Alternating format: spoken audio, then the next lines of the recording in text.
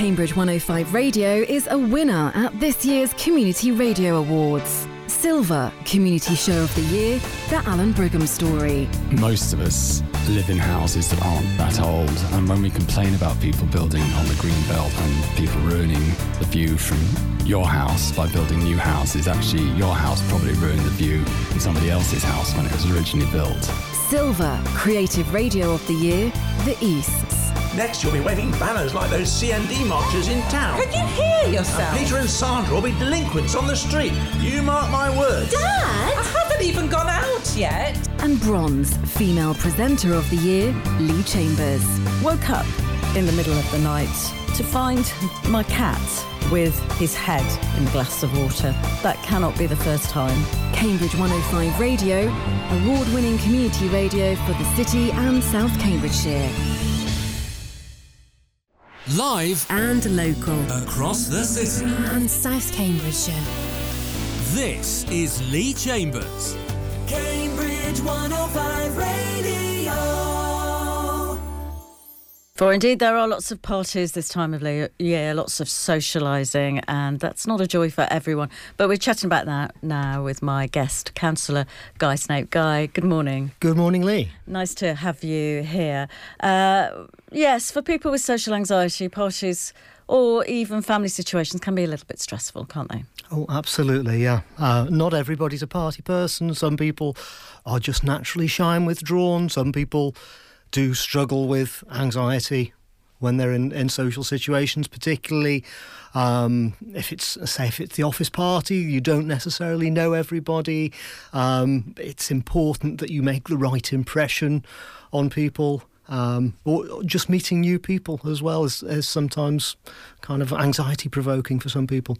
Do you think post-COVID it's worse because we had 2 years really where we weren't doing these kinds of things? I have heard lots of people say, some of my clients have said, COVID was great, every cloud has a silver lining. I could just stay in my house during lockdown and it was bliss and I didn't have to go and interact with people. So, yeah, I guess some people will have got into a bit of a rut there. And by social anxiety, we mean just people who well, I suppose the clue is in the title, really, just people who feel anxious about social situations. But that can materialise in different ways. Yeah, absolutely. I mean, anxiety is a natural reaction. It's built into us. It's part of being human, and we're supposed to have it. It's there to protect us. I was going to say that this bit was going to be about how to survive the Christmas party season, and that's really telling because anxiety is there to help us survive. And of course we're going to survive the Christmas party season. Nobody's going to die from being a bit shy, but when our nervous system evolved many, many thousands of years ago, our early ancestors, their survival did depend on the success of social interaction. So when they met somebody new and interacted with them, it could be a rival who might kill us to get the food that we've got, or it could be somebody who's on our side, but we have to impress them. If you displease members of your tribe, your extended family group, then you might not get your share of the food. You might not get protection of the tribe from predators and things like that. And we still have that same nervous system today. So sometimes we meet somebody new and we think, oh my goodness, and we get into fight or flight mode and the butterflies go in the stomach and the heart rate quickens a little bit and we just feel a bit uncomfortable. So if we're feeling anxious before a party, we know there's a party coming up, or maybe just a gathering, a family gathering, because it doesn't have to be as formal as a party, does it? Do you have any tips? My favourite thing to do, one of my favourite things to do in life anyway, really, is to laugh. Find something that puts you in a good mood. Find something on YouTube or Netflix or whatever, your favourite stand-up comedian or your favourite sitcom. Laughter is a great releaser of tension, and it makes you feel safe. If you feel safe, you're not going to be so anxious. And then when you get there, if you're in a good mood, you're feeling a bit jolly, other people are going to pick up on that. You don't want to come into the room in a party and be a mood hoover, be the fun sponge, by being, I don't like parties, and being all withdrawn like that. If you feel relaxed because you've been watching something that's made you laugh, that's going to rub off on other people as well. So watch an episode of The Office or whatever makes you laugh before absolutely. you go in. I love The Office, but it also makes me cringe as well. So it's something that's just going to put you in a good mood because that will radiate out somehow. Yeah, absolutely. And then while you're there, you can take advantage of this effect as well by, if you go and hang out, look for who's the person who's the life and soul of the party, and go and bask in their light a little bit as well. Go and let their good mood and good humour and liveliness rub off on you a bit. And you don't have to do anything active there. You can improve your mood and improve your comfort level just by being close to whoever it is who's talking, making jokes, seeming comfortable and at ease. Because often the hardest bit of a party is if you arrive, maybe you're even a little late, and everybody seems to know each other, and everybody's in a group, and you arrive and you're standing there with your mince pie and your glass of Prosecco, feeling like Billy No Mates. Yes, we've all been there. Even the most gregarious of us have been in that situation. Yeah, there are ways of dealing with it. I mean, it does involve a little bit of biting the bullet. But if you look around the room, there is probably one other person or more than one other person who is standing there with their glass of Prosecco and their mince pie, also feeling like Billy No Mates. And you would make their evening if you go up and say, "Hi, I'm Guy," or "I'm Leigh," or whatever your name is. How do you know the host? How what brings you here? You don't have to be have Stephen Fry levels of wit and sophistication. You just have to ask a simple question, and there's the ice broken.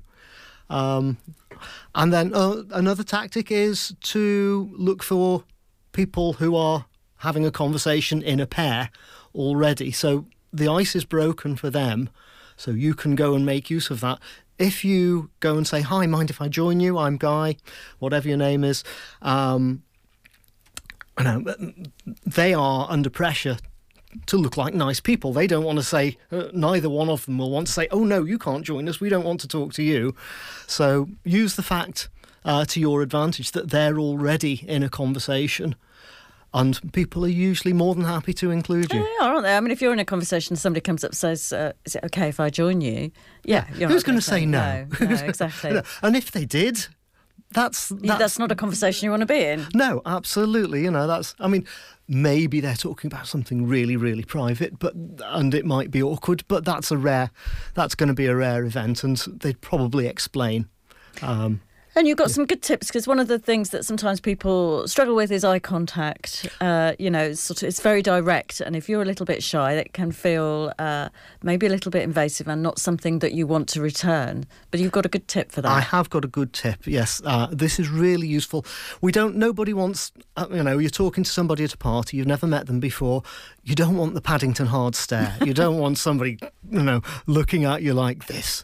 I'm glaring at Leigh here, and it's a bit weird. I think it probably feels a bit uncomfortable, yes. for both of us, because it can seem aggressive, it can seem threatening and overbearing. Similarly, you don't want to be looking at your shoes all the time, because that makes you look unconfident and maybe a bit shifty, a bit untrustworthy. What are you hiding? So to get the balance right, really, really easy trick. Everybody who you're talking to has got two eyes and a mouth, and that forms a triangle on their face.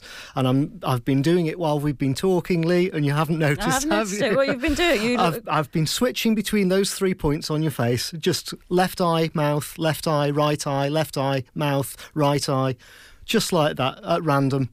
Nobody ever notices. It's a great trick. And after a little while, you will do it unconsciously. So you don't need to make the effort to constantly make eye contact.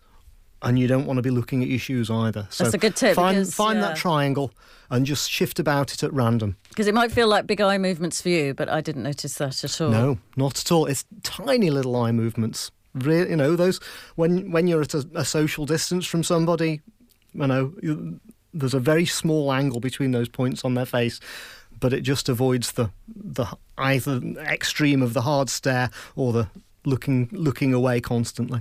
And what about conversation? When you've muscled into a group of people who are talking and the conversation lulls and you feel a responsibility maybe to keep it going, what are tips for subjects for conversation? Yeah, number one tip is talk about the other person. Talk about who you're talking to. People mostly love to have somebody interested in them.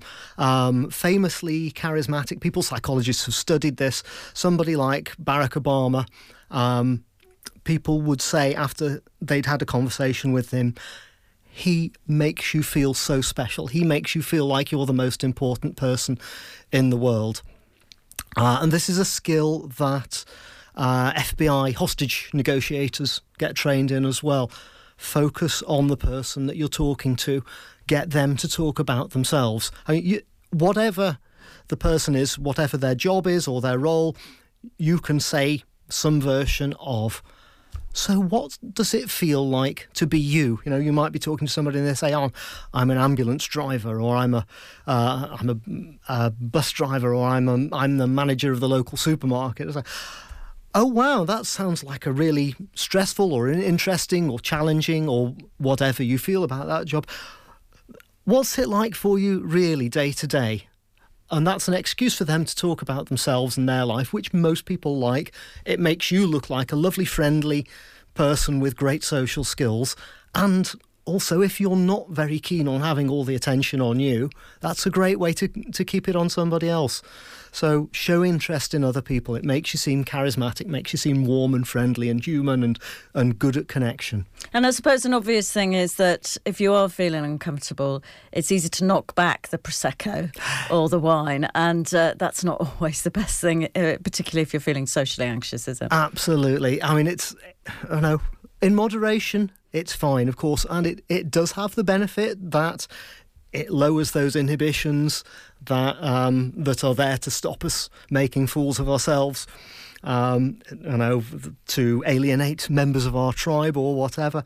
But too much and the inhibitions go completely out of the window. We don't want to be the person, particularly if you're socially anxious, you don't want everybody's memory of you from that party to be you were the one who threw up, you were the one who knocked a tray of drinks over, you were the one who said something outrageous and everybody was offended and didn't like the experience of being with you at the party. So, yeah, keep it under control. A couple of drinks is fine, but if it's a difficult situation, you're only going to make it worse by getting trolleyed. Just keep under control. Maybe have a glass of water between drinks or something like that. Yeah, absolutely. And your head will thank you for it the next day as well. And what about afterwards? Because sometimes, particularly if you're shy or socially anxious, people can have a tendency to go back and analyse and beat themselves. I didn't talk to this, I didn't say that right. What's your advice for afterwards when people reflect on it? Think about the things they did well, I suppose. Yeah, absolutely. Focus on the fact that no one died. We negotiated a party. Nothing terrible happened. If something terrible did happen, if you did end up trolleyed and you were the one who was sick or knocked over the tray of drinks, it's part of human life. People get over these things. It's not 100% desirable. It's not the most favoured outcome, but it's not the end of the world. People have done way more embarrassing things. There's always somebody. Yes. Yeah. Thank you, Guy. If people want to find out more about you, where should they go? So it's my website is Guy Snape Counselling. That's counselling, COUNSELLING. So I'm not a city councillor or a county councillor, so don't email me about the potholes.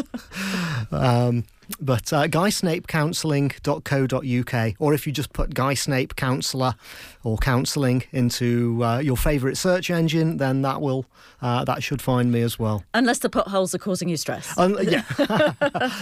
Well, there is always that possibility. Well, that causes all stress. Thank you very much, Guy. We're hoping to speak to you on a regular basis over the next few months. Thank you very much for coming in today. Thanks a lot, Leigh. Cambridge 105 Radio.